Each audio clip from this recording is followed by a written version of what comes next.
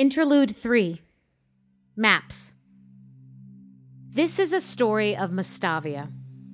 Over the centuries, many have posed this simple but continually unanswerable question. How does one map Mastavia? How does one locate a city without borders? It's never difficult to find.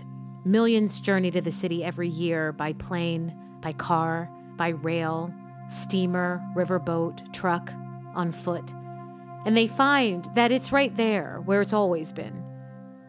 But how to place it on a map? That's a different question entirely.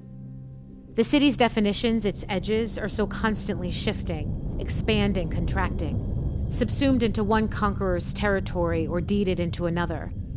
Any attempt by a cartographer to declare theirs the projection of record would be so foolish as to be laughable.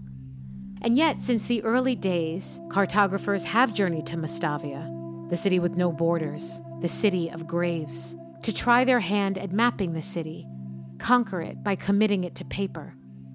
They have shaded in an area labeled Mastavia at the moment of its most expansive reach. They have sketched an area labeled Mastavia at its smallest sprawl. They have charted Mastavia not in ink, but in pencil, so as to draw in or erase sections of the city as it expands and contracts. They've traced a series of dotted lines to note the forecasted borders of the city, its possible edges, its theoretical edges. They have left it off the map entirely, arguing that a city with no borders is no city at all. One cartographer decided that the only way to map the city was to map its people, and sought to determine where Mastavians lived across the world. His plan was to then shade each other nation with even a small population of Mastavian citizens a certain color, so that his map would be both always accurate and a kind of coded document allowing Mastavians to find their way to each other. A map within a map. But as he began to create his projection, he began to find records of Mastavians in every country and every territory across the globe. And as he added on the secret color, he found that Mastavia had disappeared once more, faded into the true reach of its diaspora.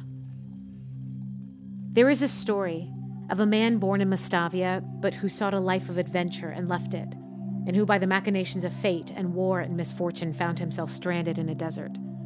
Not knowing where he was or how to find shelter, the man began to walk in increasingly expanding circles, hoping at one point he would stumble upon a settlement, a town, a caravansary.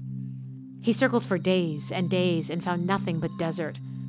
With his supplies dwindling, he circled back into his starting point, only to find himself suddenly, inexplicably, in Mastavia. He'd been circling it all along. His life saved, he reunited with his friends and family and told them of his peculiar journey. He was surprised to learn that they already knew. They had seen him circling the city the whole time. The man asked them, "Why did you not come out and find me? Why did you not bring me home?" His friends and family all seemed confused by his question. "Why would we have needed to come and find you?" they asked, "when you were not lost? How could we have tried to bring you home?" they asked, "when it always had been your greatest wish to leave it?"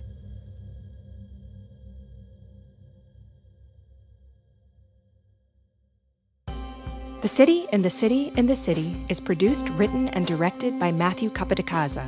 Sound design and original music are by Kate Marvin, mixed by Kate Marvin. Ebony Booth plays Tess, and others. Mary Cavett plays Laura, and others. Artwork is by Angeline Babcock. Special thanks to Caitlin Baird and Grant Berger. If you're enjoying The City in the City in the City, please subscribe and leave a rating on Apple Podcasts or wherever you get your podcasts. Thanks for listening, and stay tuned next week for more The City in the City in the City.